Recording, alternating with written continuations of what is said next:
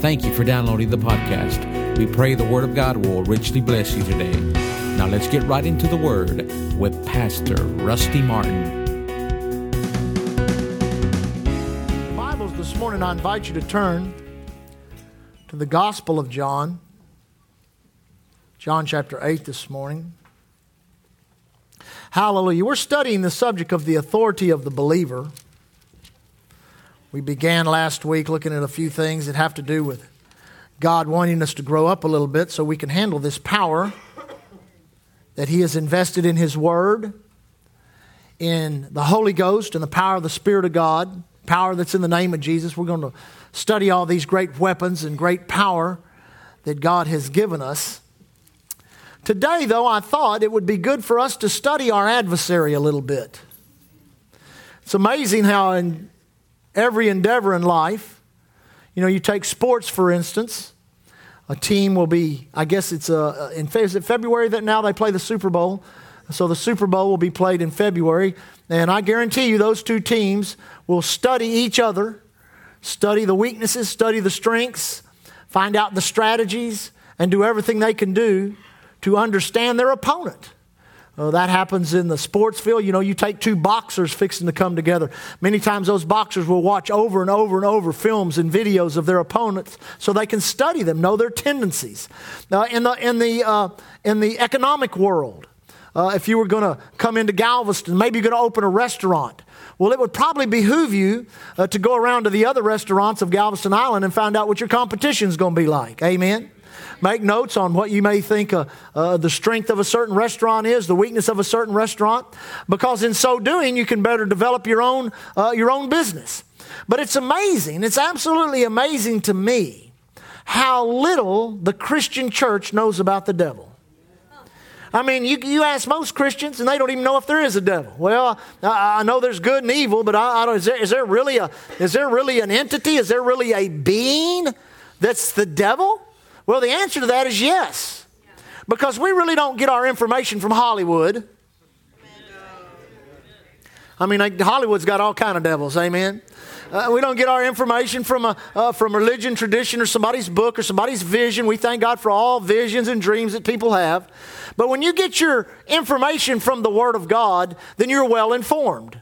You're correctly informed, and the information that you get empowers you. Amen. Don't you like information that empowers you? Information from the Word of God, which we call revelation knowledge. Information from the Word of God is our best teacher. There's been a phrase coined, I don't know where it came from. I guess some philosopher or somebody coined it, that experience is the best teacher. I remember when you were a sinner and there were things you did that you thought you really learned something by what you did, but you really didn't learn anything because you were doing it again 3 days later. Well, I thought experience taught you. No, experience doesn't teach you anything. The Word of God teaches you something. Amen. Neither does our loving, faithful, kind Heavenly Father use the devil to discipline His children. I didn't get many amens on that one. I see we're going to have to unteach some religious mindsets. Amen. Let me say that again. Neither does a loving, gracious Heavenly Father use the devil to discipline His children.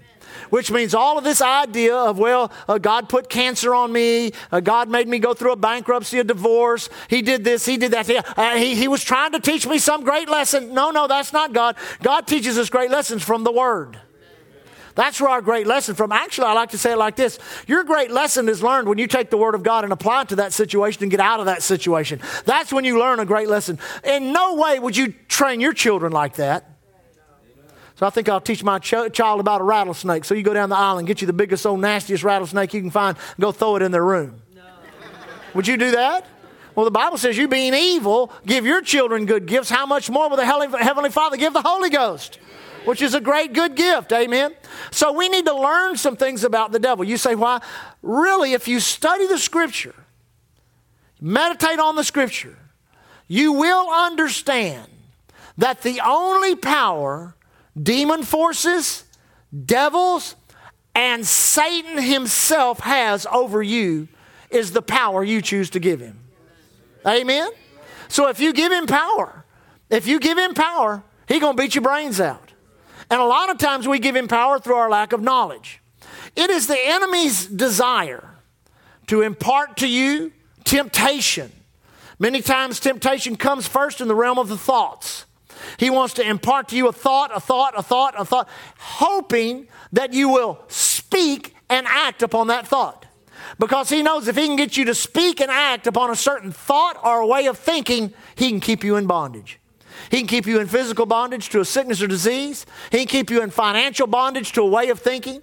He can keep you addicted to some type of drug or alcohol. If he can do that, he will do that because he has no creative power, but you do. He has no ability to create, but you do. You are made in the likeness and image of God. You are the one that creates. You are the creator of your world, of the world that you live in. And the enemy wants to disrupt and harm that by getting you to think the wrong thing, say the wrong thing, and act on the wrong thing. Now, many of you have friends. Many of you know people. I trust you're witnessing to them and that your life is preaching the gospel to them, that your words are preaching the gospel to them. But many of you have friends that they live in that scenario in which they begin to think something, and then they begin to say something, and then they begin to act on what they think and say, and then they have it. It's like negative faith. It's like faith in reverse. Bringing the curse into you take a person that begins to look at the economy and look at their own finances and begin to think, well, we're just not going to make it. The thought will get in their mind. You're not going to make it. You're not going to have enough money this year to pay your bills. You won't be able to pay your property tax. You surely can't go on vacation. You've got to cut way back at Christmas time. You're just not going to. And so they begin to think that, so they begin to say it. They begin to tell their wives, honey, I don't think we can make it this year. They begin to tell their children, we can't go on a vacation this year. They begin to take and strategize formulas on how to scrimp here and save here and do this and do that. And next thing you know, no matter how they try for it not to happen, what happens? It happens. Why? Because they believe it in their heart, confess it with their mouth, and act on it. And anything the human being believes in his heart and confesses with his mouth and acts on, he possesses. So that's what the enemy's trying to do. Actually, the Lord spoke it to me like this one time. He said, I've already qualified you, speaking to me in prayer one day. He said, I've already qualified you for everything you'll ever need. For all the money you'll ever need personally. For all the money you'll ever need in your ministry. For all of the health you'll need to walk in strength here on the earth. For all of the ideas and insights and concepts you may need to pastor a church or a ministry. He says, I've already qualified you in Christ. When you got born again, you were qualified for all of that. Then he said this, the Lord said, the devil cannot disqualify you. I mean, that was a revelation. The devil cannot disqualify you. So what he's trying to do is trying to get you to disqualify yourself. That's his strategy. That's his tactic. That is what listen, and it's just not Christianity. He hates all of humanity. He hates all of humanity, for within every human being is the potential of another new creature in Christ. Another born again, spirit-filled, tongue-talking, devil-defeating, devil-casting out, hands laying on the sick individual that goes around and demonstrates his defeat. Amen. So did you find John chapter 8? Let's begin to look at our adversary. Let's study some things about our adversary so we won't be ignorant of his devices.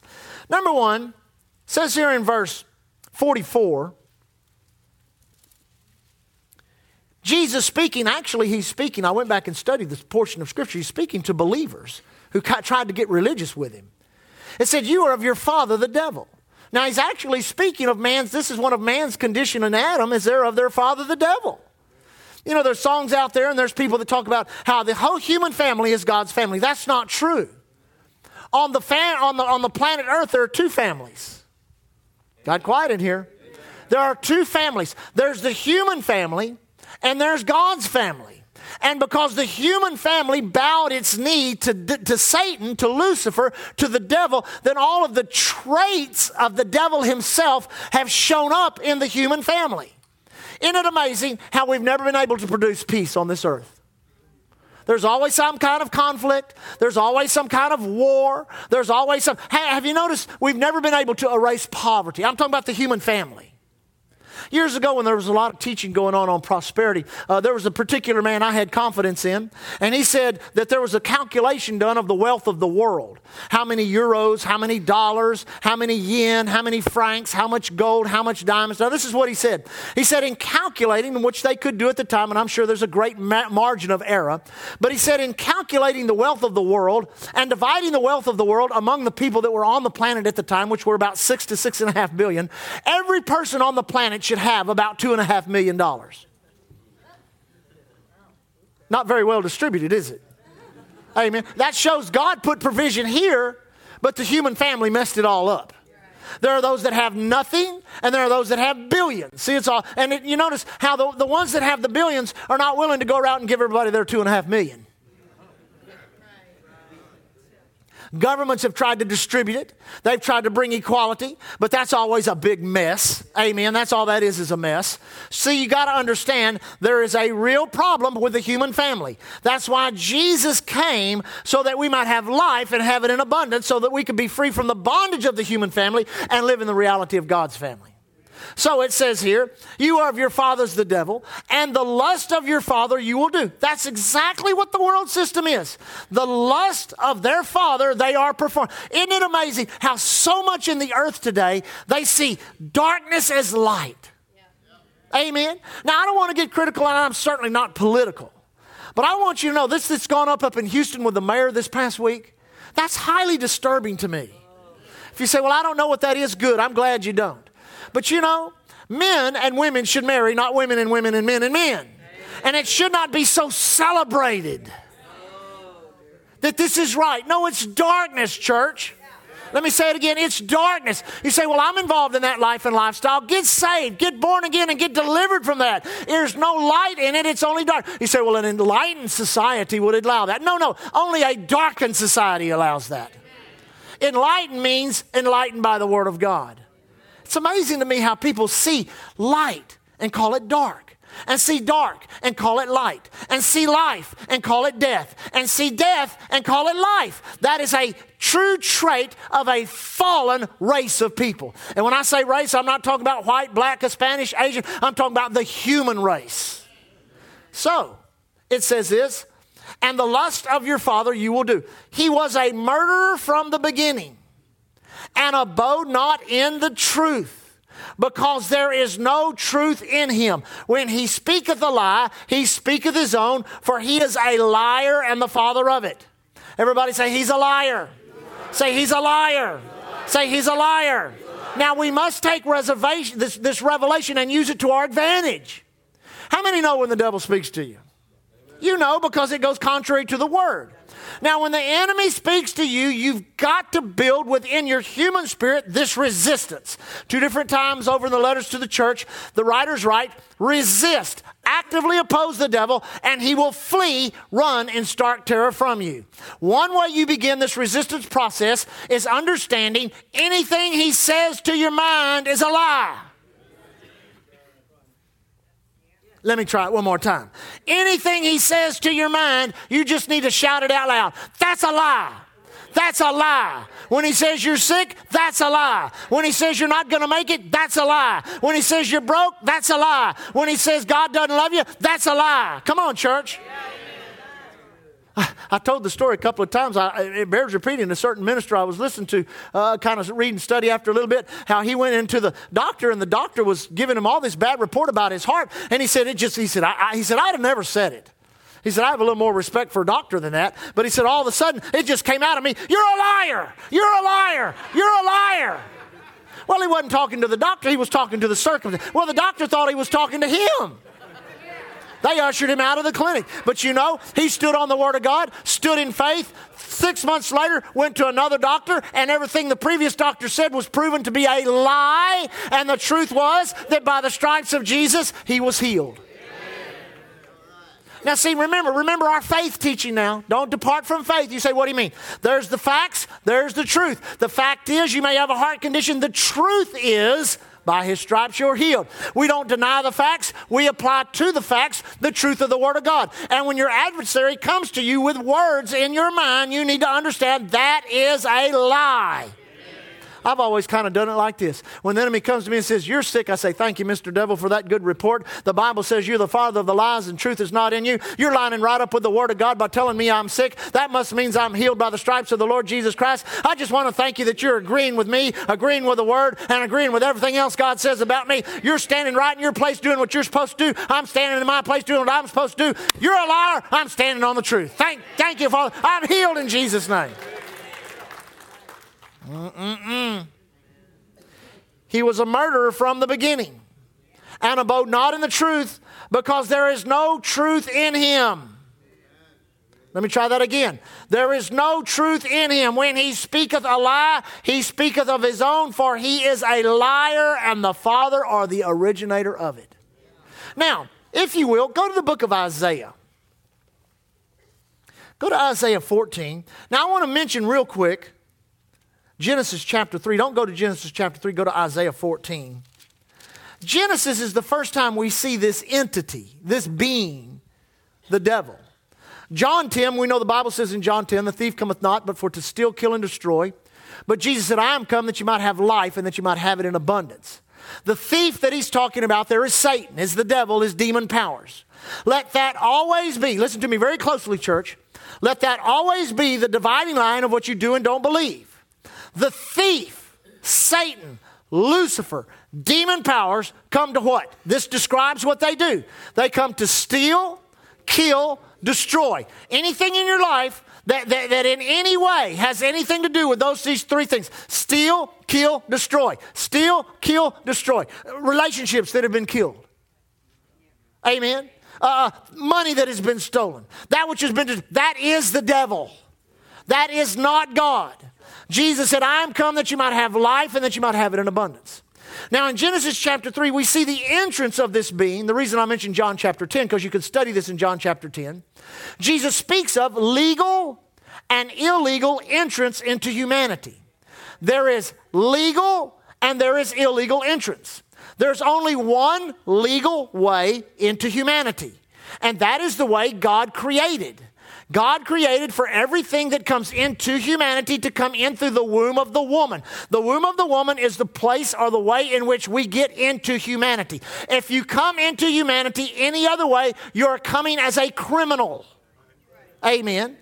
You say, now why are you saying that? Well, we're discovering the nature of our adversary. He is a criminal in nature. According to the law of the Spirit of life in Christ, you are healed. When he brings symptoms of sickness and disease to you, he is breaking the law. You must learn, this is what we're believing God to happen in this series of teaching, is for you to rise up and become the spiritual law enforcement officer of your life. Not Pastor Rusty, not Brother David George when he comes, not your favorite televangelist, but you kick the devil out of your finances. You kick the devil out of your health. You kick the devil out of your mind. You kick the devil out of your life and you keep him out in Jesus' name, or he's going to come as a what? Thief, as a criminal entity. He is a criminal entity, which means he does not have the right to do it, but he does it anyway. He got into, look what he did when he came into Garden of Eden. He went to the wrong person. That was illegal. He didn't go to the spiritual head. He went to the woman. What did he formulate? A lie. He got into the body of a serpent. That was illegal. Everything about the fall was illegal. None of it was legal. Everything about redemption was legal. You say, well, who sets the terms of justice? Somebody that knows a whole lot more than we do. Our Heavenly Father. Amen? But now Isaiah. Now notice this in Isaiah. Beginning in verse 12. Here's another trait of our adversary. Remember, this is our what would we call it? Our intelligence report. Verse 12. How art thou fallen from heaven? He's fallen. I said he's fallen. I said he's fallen. He's not exalted. You say, what do you mean? Only one is exalted. Philippians chapter 2. Wherefore God hath highly exalted him. Who is that? Jesus. Wherefore God hath highly exalted him, given him a name which is above every name, that at the name of Jesus, beings in heaven, beings in earth, and beings under the earth must bow at his name. Are you with me? So he is a fallen. Now this is referring to his initial fall. You say, what do you mean? Well, he's actually had a couple of really bad situations in his life. The first one's when he fell from heaven. Now listen, I'm not the smartest preacher in the planet, the sharpest knife in the drawer, but I want you to know I'm not stupid enough once I get to heaven to get kicked out.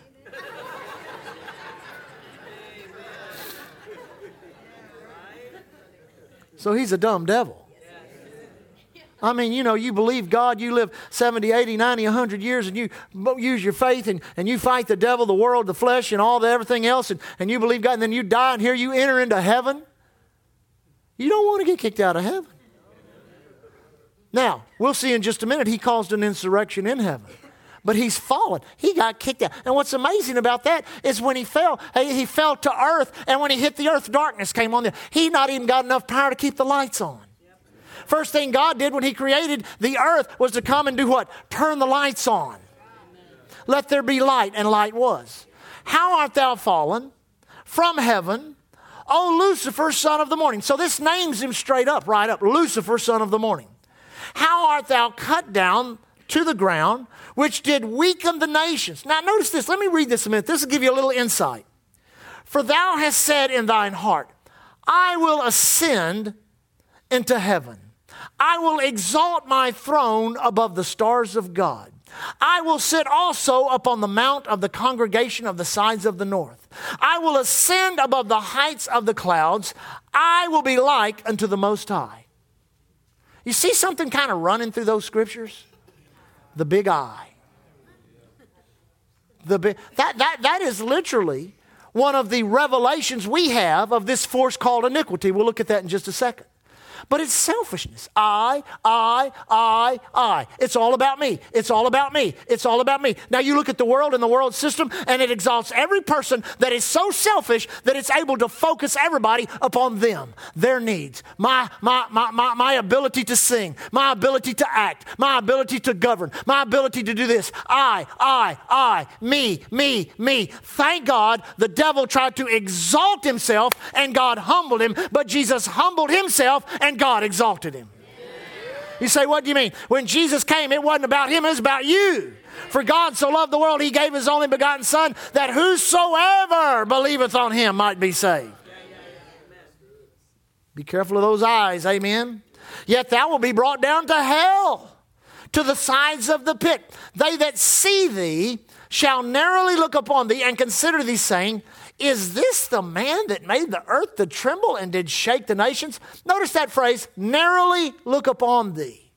Now that is actually an old Aramaic saying. And the literal translation of narrowly look upon thee is this: to hedge about with a hedge of thorns. Now, remember, the information we get from the Word of God is what we call revelation knowledge. God wants us to have revelation knowledge on the new birth, the baptism of the Holy Ghost, healing and prosperity, the gifts of the Spirit, redemption, who we are, what we have, what we can do in Christ. But he also wants us to have revelation knowledge on the devil, on Lucifer, on Satan. You say, why? Because that word, to narrowly hedge about with thorns, insinuates that the revelation of the Word of God will literally encapsulate the adversary. You say, what do you mean? It will surround him with a hedge of thorns that he can't get out of. He can't be what Hollywood says. You say, why? Because he's what the Word says. He can't be what some religious people think he... I saw a video one time. It just disturbed me. It was on Christian TV. And it was about revival and all kinds of stuff. And it kind of showed this scene down in hell. And all the demons were all concerned. And they were all weird and all deformed. But then it showed the devil. And you know who they picked to be the devil? They went down to Gold's Gym somewhere and found the biggest, most buffed up being they could find and painted him up to look like the devil. Well, that is not what the devil looks like. The devil is what the Word of God says he looks like. And God wants you to know that that revelation of the devil puts him in a hedge of thorns that he cannot get out of. Let me help you. This will help you. The Bible says over in 1 Corinthians chapter 10, there is no temptation taken you such as is common to man. Now, that means every temptation, everything that goes contrary to what we have in Christ is a temptation. You're not really sick. You're tempted to be sick. The symptoms are coming against your body. You're not broke. You're tempted to be broke by deficits in your finances. Amen. You're not a poor old sinner saved by grace. You're the righteousness of God in Christ. Now, the tempter comes to tempt you. Where does all temptation begin? In the mind.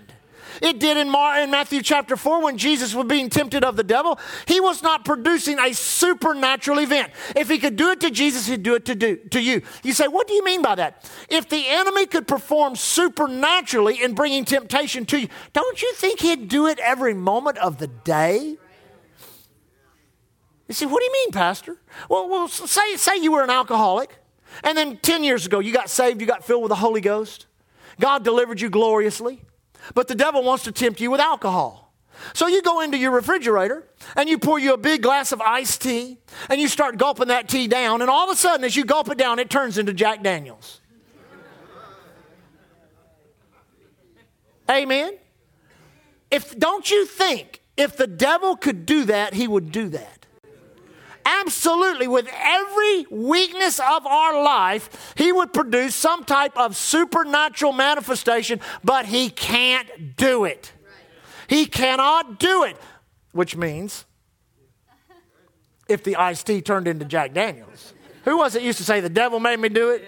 Flip Wilson? It wasn't the devil that did it, amen? No, it was you that did it. You yielded to the temptation to do it. Now, notice this. They that shall see thee shall narrowly look upon thee and consider thee, saying, is this the man that made the earth? You mean, you say, Pastor, do you really mean when we begin to see the devil for who he really is, we're going to say, you mean this is the one? Come on, Pastor, come on, man. It's got to be some giant monster. It's got to be this huge entity. It's at least Al Pacino. You know, he played the devil in a movie. No, it's not.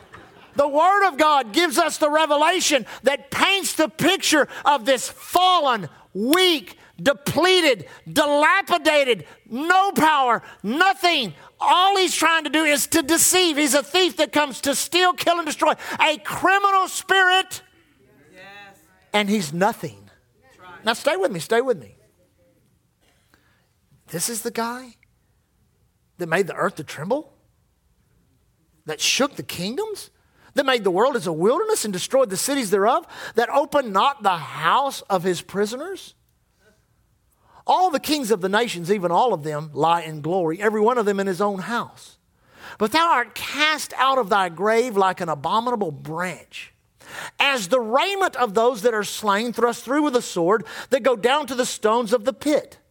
As a carcass trodden under feet, thou shalt not be joined with them in burial, because thou hast destroyed thy land and slain thy people. The seed of evildoers shall never be renowned. Now, God is literally painting a picture of the end of this guy. He said, I want you to see something.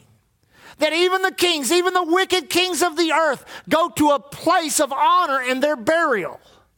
But when this guy comes to his end, I will have no more regard for him than the garments of soldiers. Now, what are the garments of soldiers? You go to a battlefield, whether it be modern or ancient battlefield, and men were wearing garb. They were wearing shirts and pants or whatever they were. Well, when they're wounded, they bled.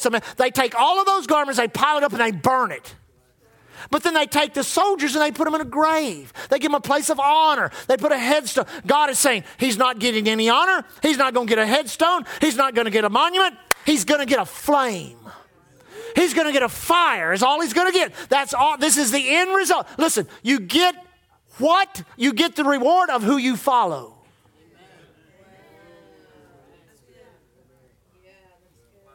Amen. No, he's not given any honor. He's not given any recognition whatsoever. Why? Because he came to the earth and brought destruction. I remember one time meditating on revival and thinking about moves of God, and because that kind of stays in my thinking quite a lot. I'm a revivalist. And I begin to think, what is the opposite of revival? You know what the opposite of revival is? War. That's what it is. The opposite of revival is war. What does war produce? Death, destruction, steal, kill, destroy. And I began to think about how in World War II, there was this horrible war where whole cities were bombed into oblivion. Did you know who caused all of that? Of course, now we can point fingers at Adolf Hitler and Mussolini and different ones and the Japanese emperor. But in reality, it was the enemy, it was the adversary of man in them that destroyed the cities of the earth. And he reveled in. That's why God brought such a wonderful revival in 1948. A great healing revival. Even today, in what's gone on in Iraq and Afghanistan, what's going on over in Africa and many other places of the world, all these one ethnic group fighting against the other. That's what wars and rumors of wars. God still got the greater revival. Amen. So that's the revival of Satan is war. But thank God the revival of God is life and peace. Now, let's continue. Go to Ezekiel 28 real quick. How's my time? Oh, I'm doing good. How many are learning something? I'll tell you, we're going to disarm the devil. God's already done it. We're just getting the information on it. Amen. Now notice verse 14. Is that a 4? No, that's an 11. Excuse me. It was a shadow. Don't be concerned. It says, moreover, the word of the Lord came unto me, saying, speaking of Ezekiel the prophet, Son of man, take up a lamentation. Now notice the phrase here, upon the king of Tyrus. Now, first of all, you would wonder at the reading of this, is he speaking of a literal king of the king of Tyrus? Now, we'll see in just a moment, he's not speaking of a literal king. He's speaking of a power behind that king. Are you with me? It says, now, and say unto him, thus saith the Lord God, thou sealest up the sum, full of wisdom and perfect in beauty. Now notice verse 13. Thou hast been in Eden in the garden of God. Well, first of all, that discounts the literal king of Tyrus. Are you with me? That discounts him because there's only, who all was in the garden of God? Well, there was God, there was the woman, there was the man, and there was the devil. So we know here he's not talking about God. We know he's not talking about humanity, the man or the woman. So he must be talking about someone else other than the literal king of Tyrus. Thou hast been in Eden in the garden of God. Every precious stone was thy covering. The sardius, the topaz, the diamond, the beryl, the onyx, the jasper, the sapphire, the emerald, the carbuncle, the gold, the workmanship of thy tabrets and of thy pipes was prepared in thee in the day in which thou wast, now notice this, created. So we see here, he was in the garden of God, and he is a created being. Well, there's God. You say, is God a created being? No. God, it says of God, he has no beginning or end. You say, explain that. I'm not God. It just says he has no beginning or end.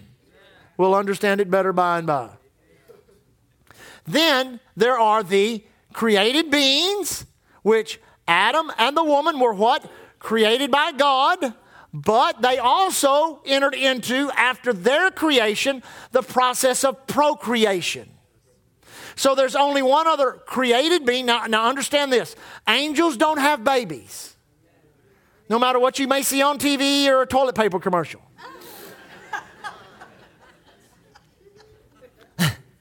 Angels are created beings. They do not procreate.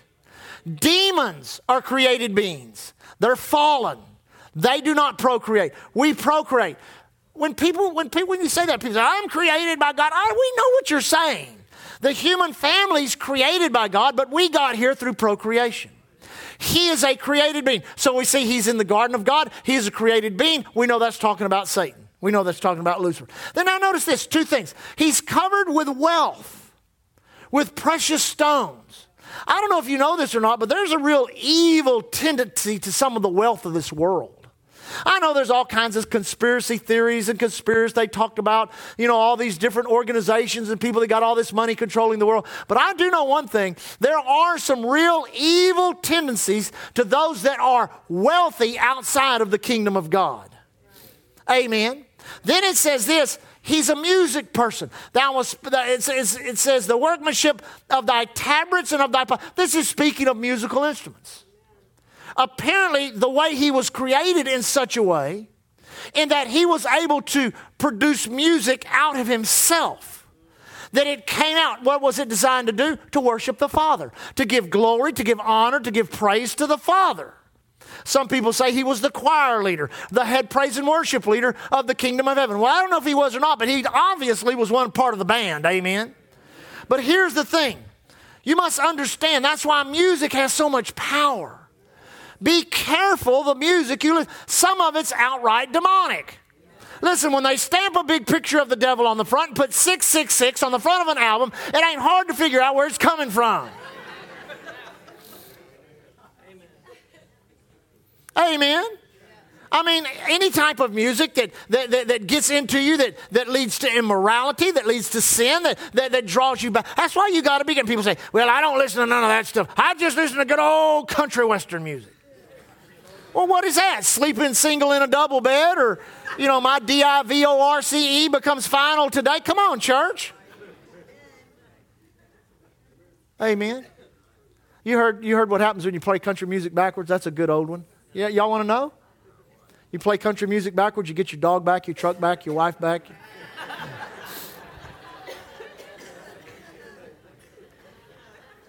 That's why you got to be so careful with music. Well, Pastor, I like to get some of that going. Yeah, now I know it's not really good. I know it's not really good. It can lead you away from the things of God. It can get into your soul, and anything that gets into your soul has the tendency to drop into your spirit. And if you ever have been to one of these concerts or one of these places where these evil people play the music, I want you to know there's every kind of demonic manifestation you can think of. I was there back in the 60s and 70s. I saw that kind of garbage going on. It will destroy your life. Oh, be careful, little ears, what you hear. Amen. Then it says this. Notice this.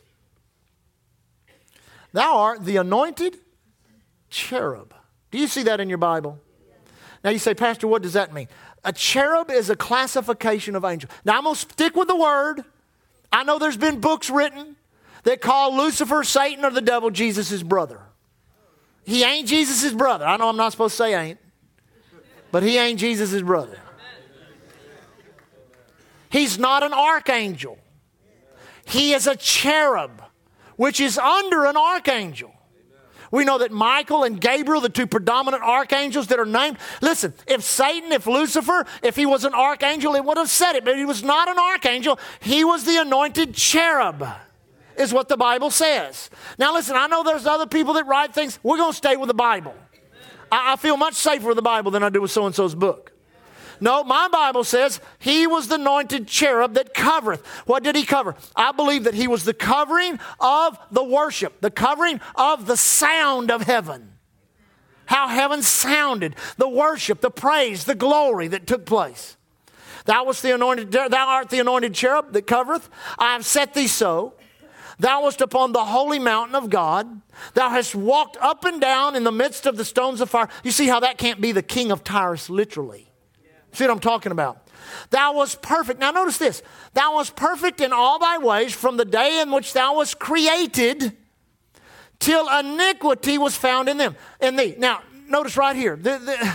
I hate to take so many rabbit trails, but it bears teaching as we're teaching these things. He was perfect in the day in which he was created until what? Iniquity. Now we know this iniquity stuff. We've talked about this. Isaiah 53, Jesus was wounded for our transgression, individual acts of sin, bruised for our iniquity, the motivation to sin. So we see that the origin of iniquity, which is spiritual. Let me say that again. The origin of iniquity, which is spiritual, that which is on the inside of unregenerate men and women, which motivates them to sin, which can be controlled by willpower. Are you with me? The origin of that is Satan. It was in him. Let me just say, remember all the I wills we read in Isaiah 14? So he's covered with all this beauty. He's the anointed cherub. He's got all this music in him. So he gets up. And have you ever read about the beings in heaven? Some of them got as many as 24 eyes. You know what they're designed to? Keep their eyes on God. Keep your eyes. So obviously he had his eyes on the Father, whether that was for 6 minutes or 6 trillion years. I don't know how long it was. He had his eyes on God, eyes on God, eyes on God, eyes on God, doing what God had created him to do, eyes on God. Then his eyes got on himself. There was some kind of flash. There was some kind of radiance. There was some note that was hit. There was something that came up out of him that for a split second got his eyes off the Father. And when he saw himself, iniquity formed on the inside of him, which is rebellion to God. He caused insurrection in heaven, and Jesus said this, I saw Satan fall like lightning. He says, as soon as we figured out what was going on, we took him and a third of the angels and we cast them out of heaven so fast it looked like lightning hitting the ground. That means there was no war that went on through the eons of time, back and forth, good and evil, devil and God. That did not happen, church. That did not happen. He was thrown to the earth and the earth went into darkness. So he saw himself. Iniquity is that force. You say, why are you bringing that up? The reason is because people, there are lots of books out there that talk about the curse of your family. How you've got to go dig in your family because, divorce runs in our family and arthritis and alcoholism and drug addiction and all this stuff runs in our family. So what you've got to do, if you're going to get healed of that, you got to go dig around in your family and dig up all this stuff. And some books go so far as to print and say, you've got to repent for the past sins of your family. Who are we following? Joseph Smith? That's the Mormon. That's the kind of stuff they teach. Amen. You got to go back and repent for all the sins of your... No. He was wounded for our transgression, bruised for our iniquity. Jesus did the work. Once you get out of the human family, leave it alone. Live in God's family. You do not have to go... You say, well, Pastor, I've read books about delivered from iniquity. Listen, iniquity makes inroads in your flesh and in your soul. But it's the original iniquity that was in you is gone and replaced with the righteousness of God in Christ. You may have formed a habit. You may have formed a way of thinking. You may have formed an ideal with that iniquity when you were a sinner. But now you're over in the kingdom of God. Now you're in the family of God. Take the word of God. Take the power of the name of Jesus. Take the power of the Holy Ghost and destroy any of those avenues or conduits of iniquity that are in your flesh and in your soul. You don't have to run off to some conference somewhere where you figure out the quote curses of, you say, well, I've done that. Well, that's all right. You don't have to do that no more. Renew your mind, present your body, and walk in faith. But see, all that's kind of run its course, but then it comes back about every 10, 15 years, it starts rising back up again. It's always connected to the spiritual warfare issue. Spiritual warfare. Oh, Pastor, we've got to get in an airplane. Let's go down to Shoals Field and let's get in an airplane and let's fly up in the heavenlies where the devils are and let's bind them up there and let's try to figure out what kind of devil. I think there's a pirate devil loose over Galveston. Had somebody tell me that one time. People are just pirates down there. They steal your business. They steal your girlfriend. They steal your surfboard. They steal your fishing spot. They're just pirates all over the island. I had somebody tell me that one time. Somebody's got to cast down that pirate spirit over the island. They refer that back to Jean Lafitte having a house and all that. Excuse me. No, we're going to preach Jesus. We're going to proclaim his name. We're going to get the lost saved. We're going to get the sick healed. Amen. We're going to get the oppressed delivered. Freely we have received. Freely we're going to give. And any other kind of spirit that's hanging over this island, well, it's just going to have to move out of the way because when we got here, Jesus got here. Amen. See, all that kind of stuff is just a distraction to get you off course. I tell you, I was preaching at a conference over in England. It wasn't in England, it was in Ireland. And a poor lady came up. She'd been in a meeting the night before in which they made her get in a fetal position and go back to the time in which she was born. Because something happened when she was born that really hurt her. And so after all this ministry that was done to her down at the altar, one guy laying his hands on said, let it go. The other guy laying his hands on her saying, grab hold. He said, I couldn't figure out what he was doing. He said, but they ministered to her that something happened. And then they said this. They said this to her. You have a secret sin in your life. There's a secret. And that's the problem. All your problems, your whole life has been because of this secret sin that you know nothing about.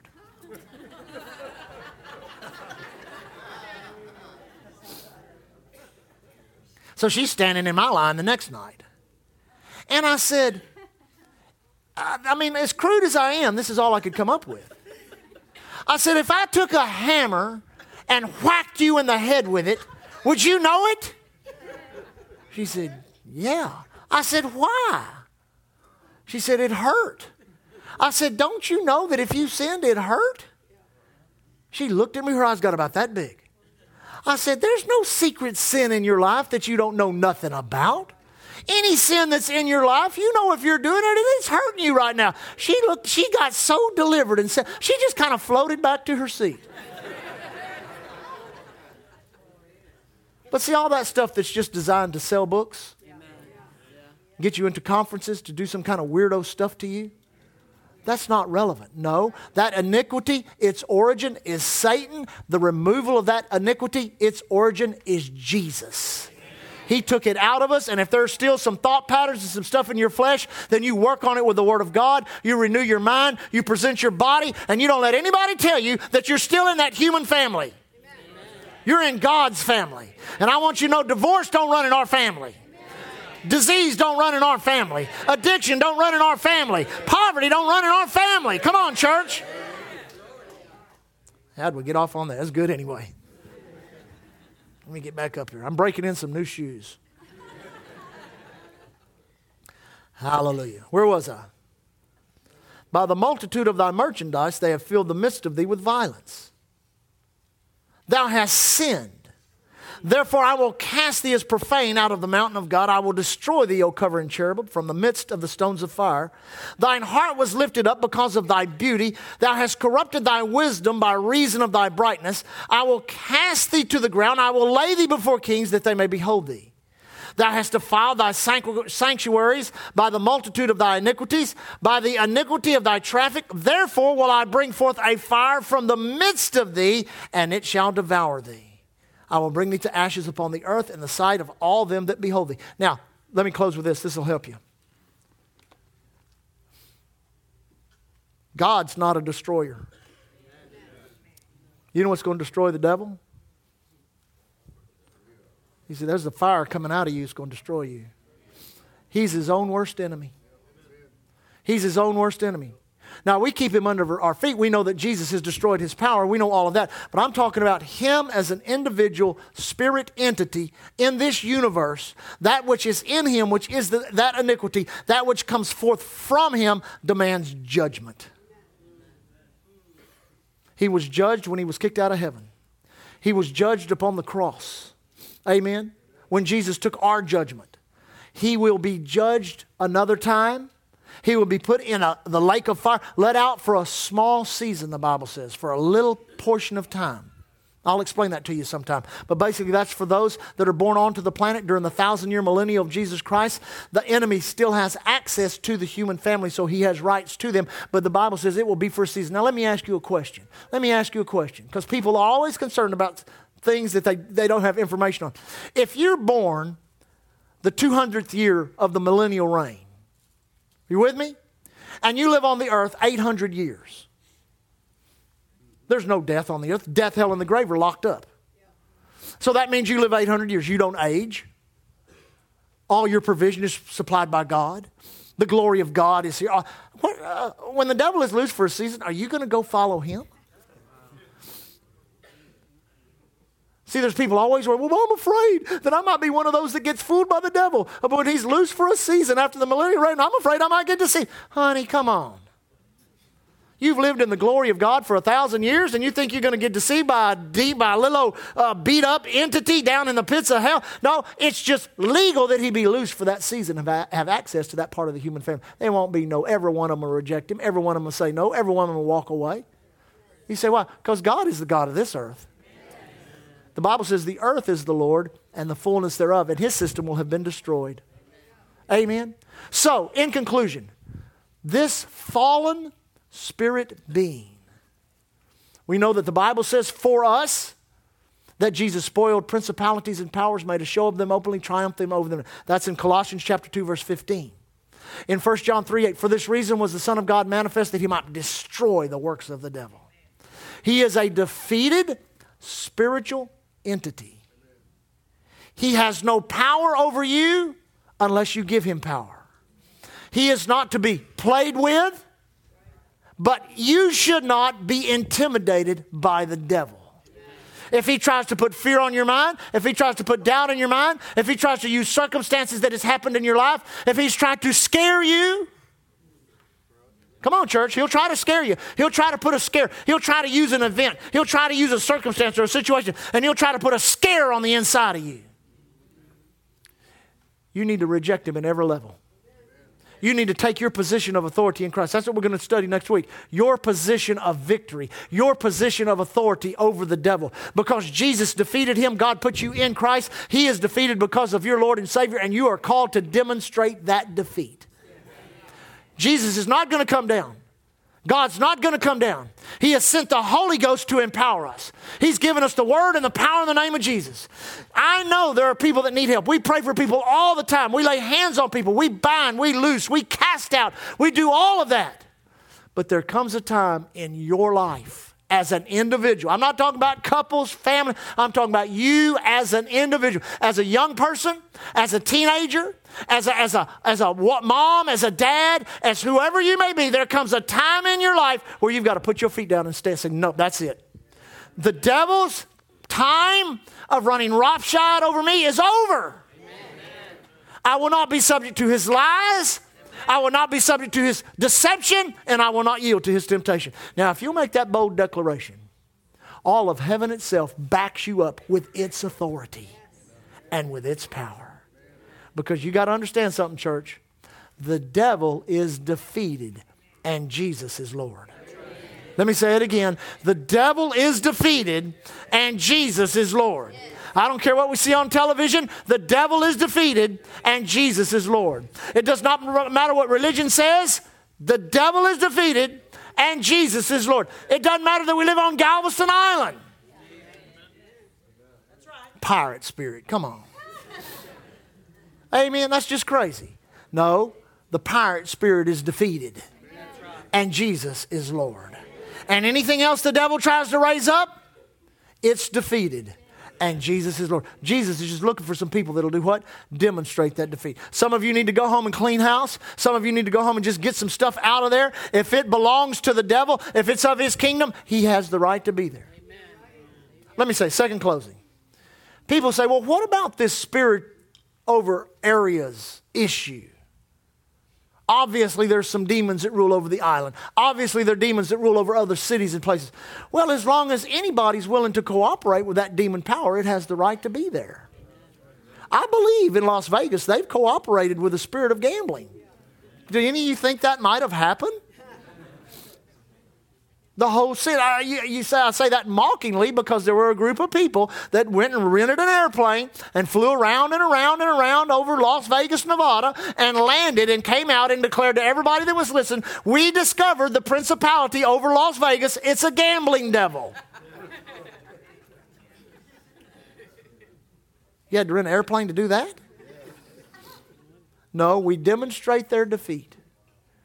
You say, we're going to just close every bar. We're going to bind every spirit of alcoholism. Well, this move of God may get that strong where that happens, but at this point, as long as willing somebody to go down, as long as one person is willing to go down there and put their money on the bar, that spirit has the right to be there. So what we do is we don't try to bind the devil. We try to preach to the person who's giving him access. Get them saved. Get them born again. Get them delivered. Then that's one less person that's giving those devils access. And when you get more and more and more and more delivered, then you start seeing great revival, great moves of God, great spiritual awakening. People begin to wake up and say, hey, I don't go live for the devil no more. He's not for me. He's trying to destroy me.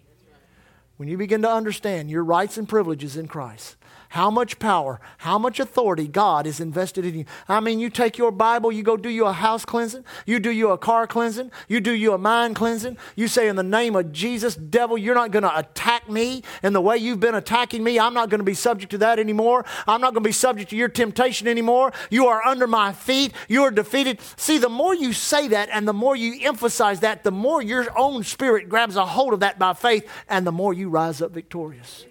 Hebrews actually says, we'll show you that in a couple of weeks, where he has put all things under his feet. Speaking of God, putting all things under the feet of Jesus. But then it says, but we see not yet all things under our feet, but we see Jesus. Which means he did it once and for all We're in the process of enforcing it. You may be struggling with an allergy that you've had for 15 years. Get it under your feet.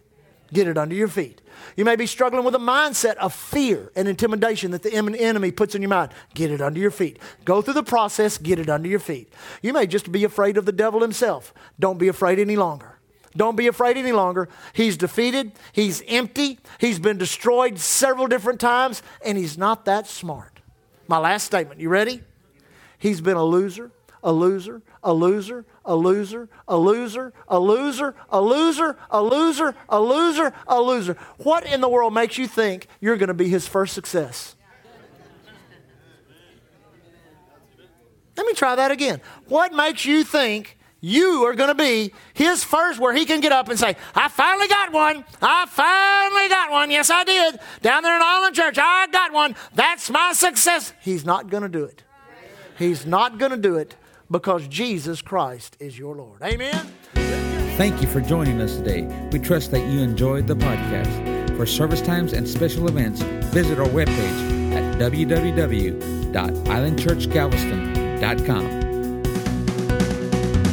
You can contact us by phone at 409-770-9113. We are located at 2411 69th Street, Galveston, Texas. And remember to keep looking unto Jesus. He is the author and the finisher of our faith.